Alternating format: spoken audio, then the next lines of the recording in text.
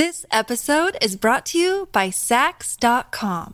At Sax.com, it's easy to find your new vibe. Dive into the Western trend with gold cowboy boots from Stott, or go full 90s throwback with platforms from Prada. You can shop for everything on your agenda, whether it's a breezy Zimmermann dress for a garden party or a bright Chloe blazer for brunch. Find inspiration for your new vibe every day at Sax.com.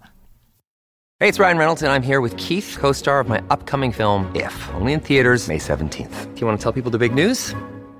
All right, I'll do it. Sign up now and you'll get unlimited for $15 a month and 6 months of Paramount Plus Essential Plan on us. MintMobile.com/switch. Upfront payment of $45 equivalent to $15 per month. Unlimited over 40 gigabytes per month. Face lower speeds. Videos at 480p. Active Mint customers by 531.24 get 6 months of Paramount Plus Essential Plan. Auto renews after 6 months. Offer ends May 31st, 2024. Separate Paramount Plus registration required. Terms and conditions apply if rated PG.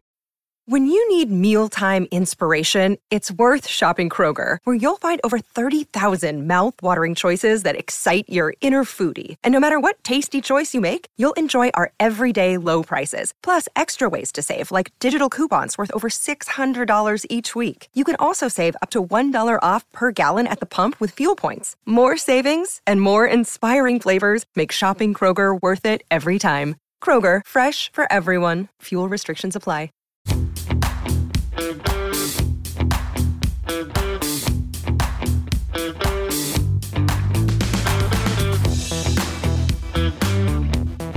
Welcome to AMR Trains, a podcast about training and racing in endurance sports. I'm Dimity McDowell, co-founder of Another Mother Runner. I am really, did you get that, really excited for today's episode because we are talking cycling. As you likely know, I spend a lot of time on two wheels. I love how strong cycling makes me feel. I love how much ground I can cover on a bike. I love that it's a low-impact sport. And I love watching the smooth pavement just roll out underneath me as I speed along. What I don't love about cycling is that it can be intimidating. Just the thought of a flat tire used to keep me home. The sport definitely has a learning curve, and we're going to talk through that in the second part of the show. First, though, I'd like to welcome the Train Like a Mother Club coaches, Jen Harrison and Liz Waterstrat, who are both expert cyclists and triathletes, and are both coaching me privately for some aquabike events this summer and fall, so I know they know their stuff. We're going to spend the first part of the show talking about the benefits of cycling and how to integrate it into a running routine. So welcome, coaches Liz and Jen. Thanks for coming. Thanks for having us. Awesome. We have a lot of ground to cover today, like a century's worth, basically. So we're going to jump right in. So Liz, your first bike ride for a workout. Remind us, do you remember it? Yes, 1999 on a boyfriend's mountain bike. I had signed up for a triathlon in my hometown, my first one ever. And I found a personal trainer who was my first coach, and she told me to go ride hill repeats. So I found this little incline in a neighborhood, and I just remember riding up and down the hill on a mountain bike, like with like tires that probably didn't go super fast, right? No, but it's funny because later that year I did a duathlon, and I went to the bike shop. Okay, this was the beginning of Liz Waterstrat Competitive Athlete. I went to the bike shop and I said to them, I want the fastest tires you have. And I remember like the night before a race, which is when you should change everything, $100 tires and put them on. And then in the race, someone rode by me and said, "Hey, nice pace for a mountain bike." Nice. Did you win that race? I won my age group, but let's be honest, there were not many 20 to 24-year-olds doing the Dannon duathlon back then. Right. Dannon, that's awesome. The Dannon duathlon. I was by the way, it was there in 99. You don't have to look up those results. You should. It all lives on the internet. All right, Liz, Jen, what about you? What do you remember? When did you take up cycling as kind of not just going to the ice cream store or, riding your bike down to the pool?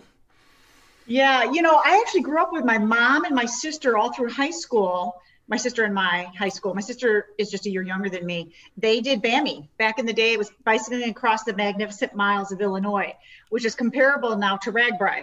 Oh, okay. So they would drink my sister, of course, didn't drink because she was in high school, but my mom drank, and my mom and sister still are good friends with all those people. And they begged me to go, asked me to go. I would go on training rides with them. I was miserable. I hated every second of it. Never did it. Wait, back up. So they drink along the ride, or is like when they got to their place at the end of the day? You don't drink along the ride, but you stop at every every night you camp out somewhere in gyms or outside, and then they would drink and dance, and it was great. My mom I have a really, really young mom. She had me at 21, so when we were in high school, she was 40. It wasn't even 40. She was 38. So she's living up her best life. My sister is living her best life. I had no interest in it. They tried to get me.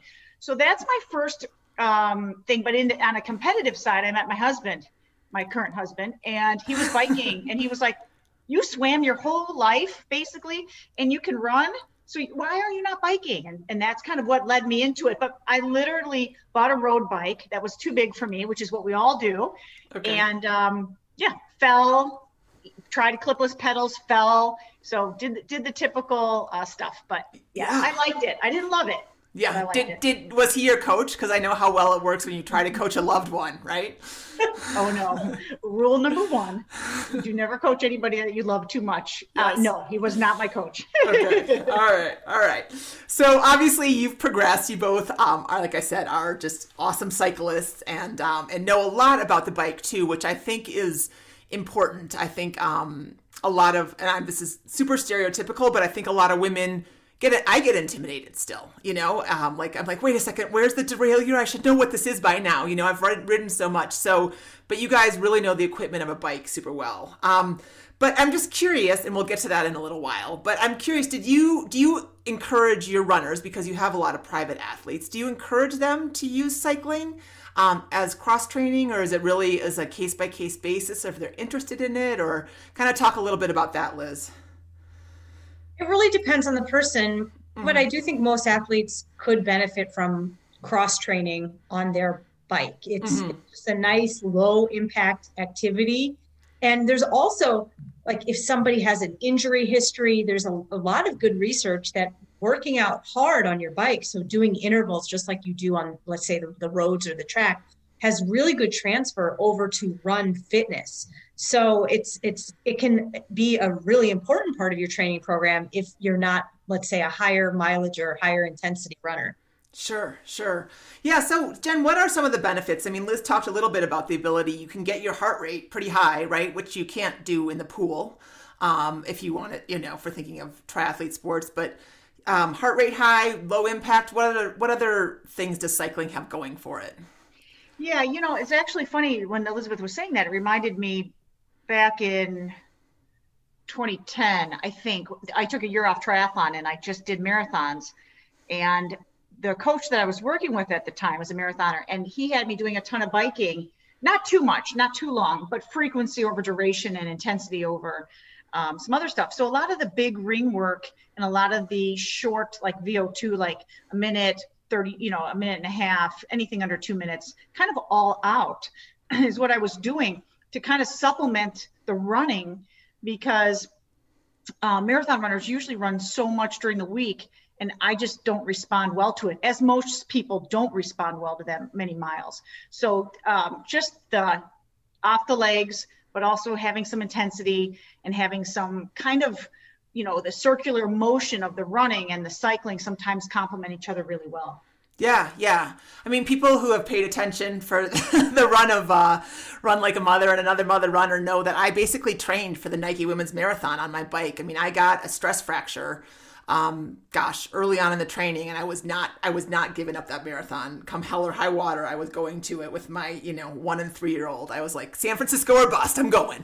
And my coach at the time, who was at Carmichael Training Systems, was like, okay, we're hitting the bike. And holy cow, I worked so freaking hard on that bike. But and my longest run, I think, was like 16 miles. And certainly, I wasn't absolutely 100% prepared for that marathon, but it can get you a really nice part of the way, especially like you said, if you're injury prone or don't do well with a lot of high mileage. So yeah, I often think about that. I'm like, oh my gosh, I can't believe I did that. Well, what about muscle recruitment? I mean, for people who might be a little bit more into kind of the mechanics and the form on the bike, Liz. I mean, I know that your glutes play a huge role in both things, but can you talk a little bit about the differences between cycling and running muscularly? It's very similar. I mean, the powerhouse is going to be the glute in both sports. Cycling is a little more quad dominant. Running is a little more hamstring. Sure. I think it tires the hamstrings more, but it's all good work. And, when you think about like the muscles it takes to fire at a higher cadence on the bike, that transfers really well to the same muscles that you're using in running. So it's very similar. The soleus is really involved in both. So the conditioning, even though it might be slightly different recruitment, depending on which part of the pedal stroke you're in, conditioning is good across both sports. It's pretty nice, pretty good. All right. Well, so a lot of consistent runners I saw on Facebook and heard randomly, during the pandemic, we were looking for different ways to to keep stimulated. A lot of people bought like an indoor cycling bike, like a Nordic Track, or got like a spin bike, that kind of thing. And a couple of them I saw were surprised when they hopped on the bike for a workout and realized how quickly they got winded after say a 15, 20 minute ride. And these are people who are, we would consider fit as runners. So can you talk a little bit, give a little insight on that, Jen? Like, is it just a different modality? Yeah. It's just like anything else. It will come if you already have a baseline fitness and you get on the bike, your fitness will improve quickly because you have this running background. However, it's different muscles. So from a neuromuscular standpoint, you still have to train the muscle memory, the recruitment in order to fire through the pedal stroke and use a little bit different muscles. Like Elizabeth said, more quads and stuff like that. So and what happens is when people get on their bikes for the first time, they tend to override and start too hard, and they're panting because 15 minutes later, they just but they went too fast for 15 minutes. And then they have to learn how to pace themselves on the bike, just like the run. Sure. So Jen, if someone is training seriously for a running race, whether it's a 5K and they want a PR and they're an experienced runner, or, training for a marathon, how would you, as a rule, incorporate cycling? I mean, is it recovery workouts? Is it, can you substitute it for easy runs? And again, I realize you can't paint it with a wide stroke, but I mean, ideally, what are some ways that you can incorporate cycling into a running race or running routine? I break it down into two segments. So you have healthy runners and injury prone runners. Okay. Let's start with the healthy runners. With the healthy runners, I would use it much more as a recovery tool. Okay. And get the quality on the road. They're healthy. They have no injuries. They're not injury prone. So I keep it a little bit more recovery, easy, fun. Go to Dairy Queen with your kids on the bike for cross training, like that movement. Sure. On the other side of the camp, you have the injury prone athletes or athletes that are injured a lot, or something hurts on them or something niggles on them. Then I would use the bike for a lot more quality. Intervals, not necessarily gut busting efforts, but trying to complement the running and the cycling to make this fit athlete, but most importantly, keep them injury free and healthy. Yeah, that makes sense. And Liz, what's your take? And again, I realize we don't have like a specific case study here, but like spinning at the gym or a virtual class where you're doing like a lot of jumps or some intervals, that kind of thing. I mean, I think sometimes people seem to think that those are a little bit easier than they actually are physiologically, right? Yeah. I mean, you have to keep in mind that when you go to a gym class or a lot of these virtual classes, they want to give you this illusion that you're working really hard, so it's worth your time.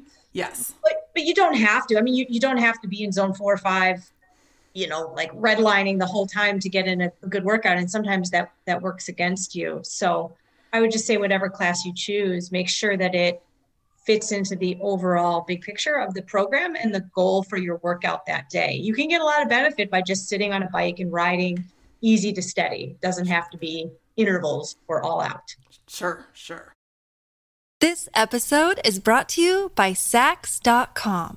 At Sax.com, it's easy to find your new vibe. Dive into the Western trend with gold cowboy boots from Stott, or go full 90s throwback with platforms from Prada. You can shop for everything on your agenda, whether it's a breezy Zimmermann dress for a garden party or a bright Chloe blazer for brunch. Find inspiration for your new vibe every day at Sax.com. So let's talk about heading outside. And this is maybe it's not a rhetorical question, but I know that one of the things that went missing in the pandemic, along with toilet paper, was bikes, right? And cycling parts and all that kind of stuff. I mean, you hear it, I hear it at every bike store I go to, but if somebody is interested in finding a bike for this summer, how would you go about getting one, Jen? Always try to shop local. So go to your local bike shop and ask them, have a budget. Okay. Figure out if you want what kind of bike you want. Do you want a road bike, which has the skinny tires? Do you want a hybrid, which has medium tires, a mountain bike that has thicker tires? So figure out what kind of bike you want. And if you don't know, that's okay. Go to the bike store, say, hey, listen, I'm trying to get into cycling. This is the purpose of my cycling, cross training, or you want to race or whatever it is. And let the guys and girls at the bike shop kind of guide you through that. I will say that the bike shops are having their best lives right now. They totally so if you, I've been waiting for derailleur for like 6 months.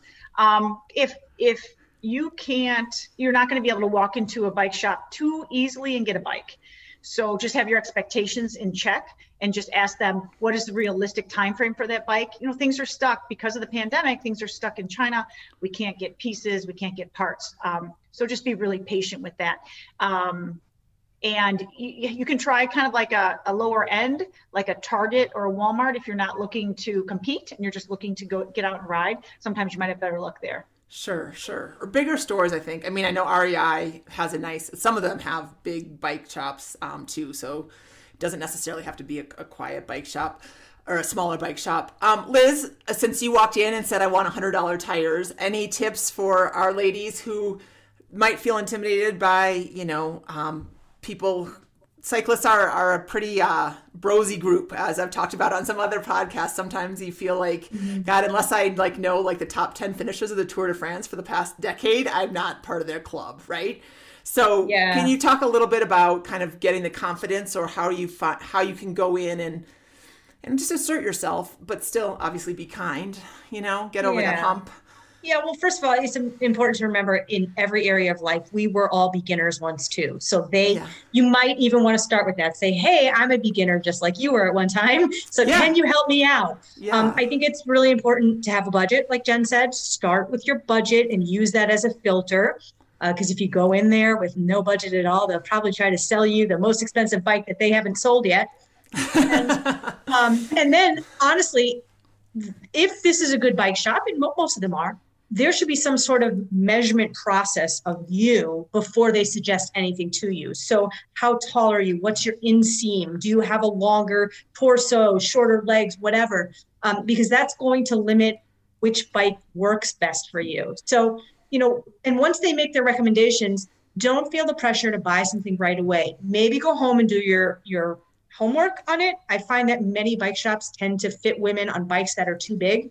Because they're trying to unload bikes that no one else has bought, unfortunately. So it might be good just to kind of take their recommendations, take your measurements, go home, do some homework, do some Google stalking and figure out, okay, will this bike actually fit me? Is it right for me? Yeah. No, that's super helpful. What about other equipment that they might need when they walk in, or if they're starting from scratch? Jen, obviously the helmet is the first one, right? Jen, what are you looking for in a helmet? Yeah, so you're just looking for, there is a certification on a helmet. Any helmet that you buy at a proper bike store will be fine.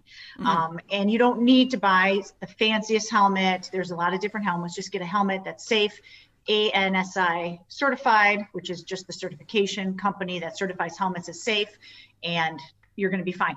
And they have different sizes. Feel free to try them on. I think that's one of the things that's really important about getting a bike and getting the equipment. I treat it like buying a car. Go in there. You're intimidated by the salespeople. There's all this negotiation involved, less margin in bikes than cars. And of note, bike shops make money on the peripheral stuff. They make money on the food. They make money on the clothes, the pedals, that kind of stuff. Not quite much on the bike. So keep that in mind. If you get a $2,000 bike and you think you're going to walk out of there at $1,400, keep your expectations kind of in check about how much margin are on those bikes. But anyway, so the helmet is really important. Some of the other equipment that you need is Well, you need bike shorts. And I can't emphasize how important it is to have proper bike shorts. And there are two different kinds of bike shorts. There are, and some of you may not have heard of there's triathlon shorts, and then there's cycling shorts. The triathlon shorts have a much thinner, less cami in it, padding, in other words. Just stay away from those because they're not really that fun and they're not needed. But that you will see a lot of those in the store, and people will be talking about that on different forums or different groups. Try to get cycling shorts, and they come in shorts that are your normal shorts that hit at your waist. And then there's another pair called cycling bibs. And I only share this with people because you will be confronted with it if you go to a bike shop. And the bibs are just the ones that they look like bibs, like your kids wear, the bibs that go over your shoulders and stuff like that. One is not better than the other one. It's just personal preference. So there's nothing more important than proper cycling shorts, because the rubbing and the chafing and all that stuff is real. Yeah. So I would invest in a good helmet, cycling shorts, and then you can also, if you want to, get a cycling top, which has the pockets in the back, and they tend to be a little bit tighter. So make sure you try those on. But they have fun ones and colorful ones and all this other stuff. So you can kind of have fun with that. But those are some of the things that I would start with. And it goes on. I mean, there's cycling gloves and there's all this other stuff. But that's where I would start. Yeah, I mean, it's kind of like you need a sports bra and good running shoes for running. Like with a bike, with cycling, you need a bike, you need a helmet, you need some good shorts. I'm curious, I'm personally curious, do you guys ride in bike shorts or do you ride in tri-shorts all the time? What do you do, Liz? I prefer bike shorts. Yeah, they're much more comfortable. You could do tri-shorts, but you're not going very, very long or far in them. No, you're not. So yeah, it's just a thinner. It's chamois? Is that how you say it, or do you say it? Okay, yeah, it's just a chamois. Chamois. Yeah. Well, and I'm curious. Do you ever wear bibs? Because I have to say, like every time I put them on, and granted I'm tall, so they're like a little uncomfortable. They're like overalls, right? They come over your shoulders. Yeah. But why do you like them, and why? What's the purpose of them? Because they don't jive for me. I do like them. Okay. The only drawback of bibs is when you have to get off of the bike to make a pee-pee. Yeah. There's a little more work involved. It's not as easy. Yeah. But I don't really know the scientific purpose of bibs, but I do feel like they're more comfortable and they stay on you better and they just sit better on you. So I feel like a lot of like more experienced cyclists really like bibs. It's just a comfort thing. Yes. My husband really likes them. I don't really like my husband in them, to be honest with you. That's a whole other discussion. So let me tell you why I like bibs, because this is the real life why I like bibs. And I only ride bibs. I'll have a couple of pairs that are not bibs, but I've transitioned 45 plus into bibs. And this is why, because it keeps everything tight in place. Oh. So you get bibs. And with the, you know how sometimes cycling shorts are low ride or they could go lower? So annoying for me. I like the bibs. They're super tight. It's all I wear out indoors on the trainer because it just keeps everything tight and in place. Yeah. It's up past your belly button. Yeah, I was about to say they're kind of like high-waisted like leggings. If people like appreciate those coming up to your belly button. Yeah, and I appreciate that for sure. Don't get me wrong. It's just more that I haven't found a pair of bibs that that work for me. And bibs tend to be more expensive too, just FYI. So if you're like, oh, I'm gonna go get some bibs, just know that cycling stuff is really expensive. I think maybe we should just take a second and say keep that.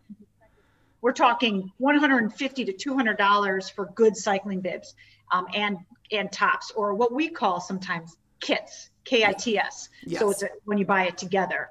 And there are some great brands out there that Elizabeth and I can reference to at a later date, but just be prepared. The money is worth it for this equipment.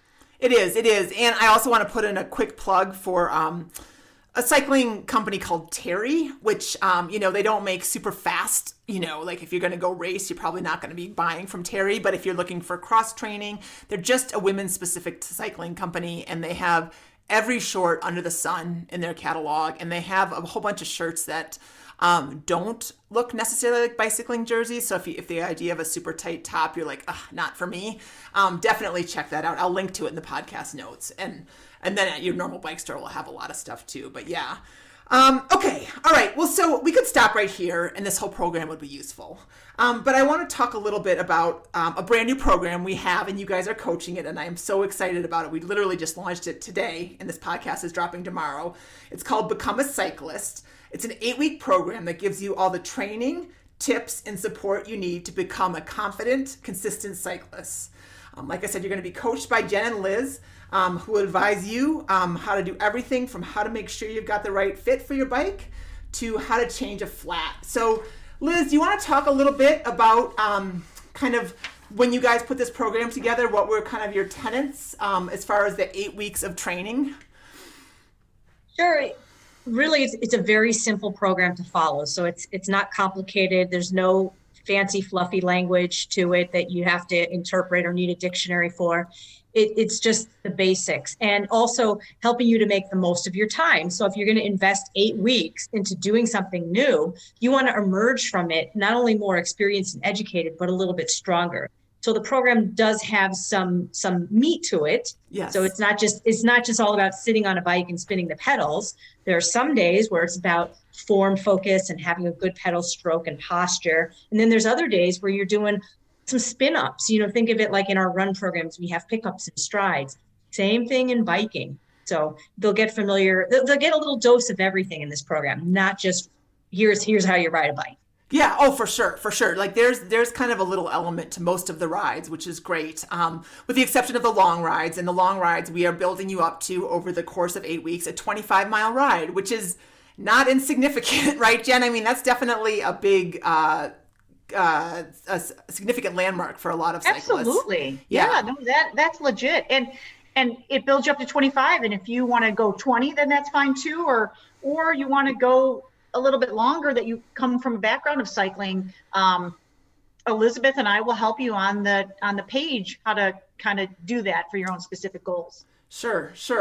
Well, and let's talk a little bit about the kind of the skills that you're going to teach during this Become a Cyclist program. I mean, I talked about changing a flat, but bike handling skills, gearing, there's a lot of things there that, again, like if you're just going to go ride down to grab a loaf of bread at the grocery store, you don't need, but if you're going out and you want to come home and be like, yeah, that was a great workout, there are a lot of layers to making sure that you feel confident on the bike, right?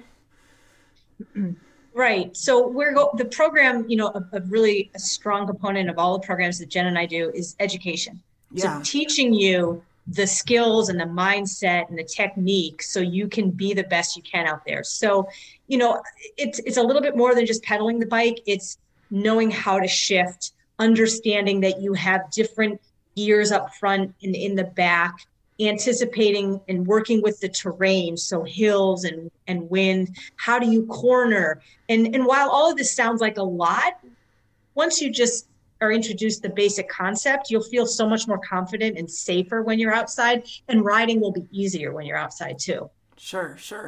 Jen, another intimidating thing about cycling is traffic, of course, and the fact that cars are always going to win over bikes. So can you just talk a little bit about kind of safety in cycling, both like what you guys are going to kind of teach in the program, and also just if someone's listening and just wants to go take a ride, what are some basic tenets to make sure that they come home safe, right?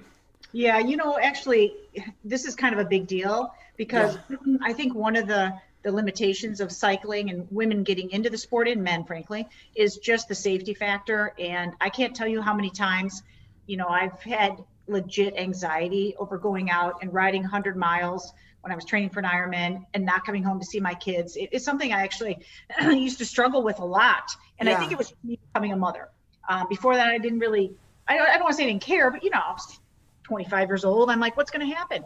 Each year I do it, it gets a little bit more stressful for me. So there's nothing more important than safety, in my opinion, when you learn how to bike. When you go outside, my suggestion would be a couple things. One, start on the trails and get comfortable bike handling on the trails, looking over your shoulder. Some of the things that we take for granted, Dimity, Elizabeth, and I, from biking all these years, is simple movements like grabbing a water bottle off your frame, moving, turning. I'm turning on. Yeah, you're demonstrating for us now.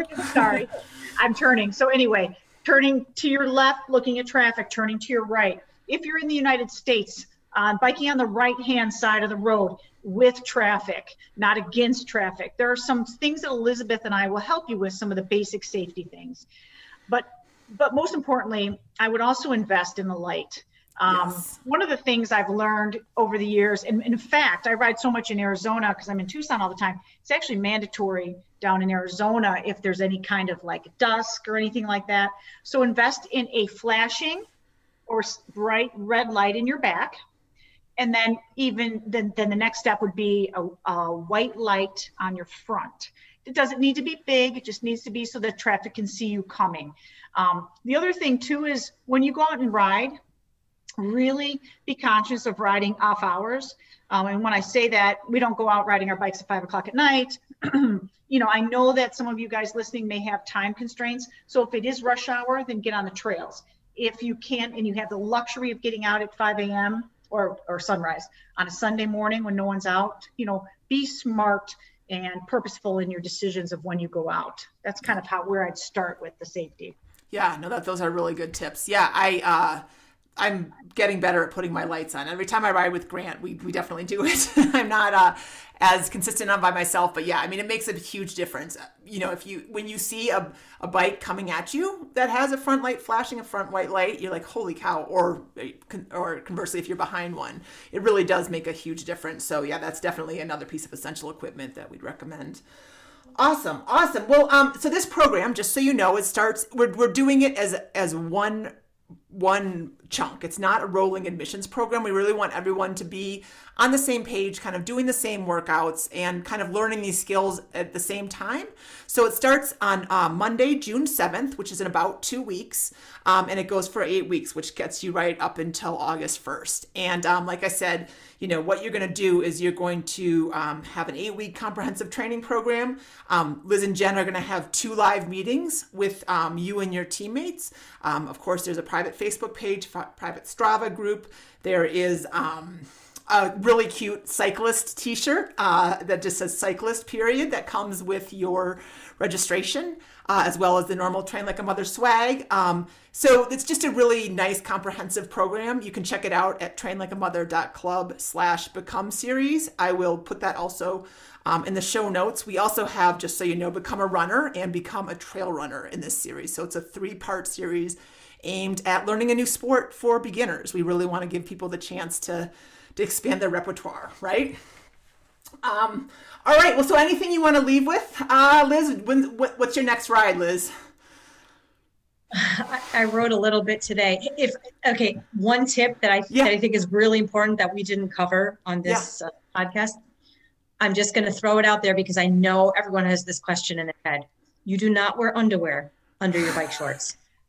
Now, I know that there's been a lot of discussion on the AMR page about whether you do that running or not, but we're not runners anymore, right? We're cyclists, and cyclists, especially women, do not wear underwear under the bike shorts. There's just a whole lot of sweatiness going on and bad things chafing. A lot of chafing. So that's why that chamois in there for some padding and some protection. But I'll just throw that one out there because I know you're wondering. I was wondering, and I know people are wondering. Well, especially, and that's another question. And then you ask like the guy at the bike store. Don't ask. Tell me, how do I wear these? Guys do not have the same issues as females. But literally, ask the coach last time. Honestly, that's all I was doing was answering underwear questions. Which I'm happy. Elizabeth's right. Never underwear, even when running. But that's a whole other subject.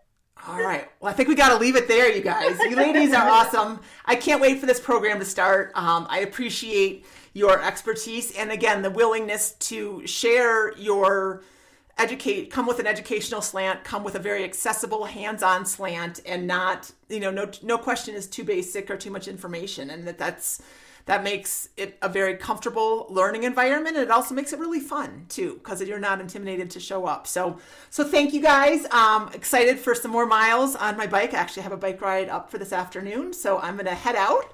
But I will talk to you soon. And again, I will have all these information in the show notes for you guys. Take care. Thanks, Jen. Thanks, Liz. Bye.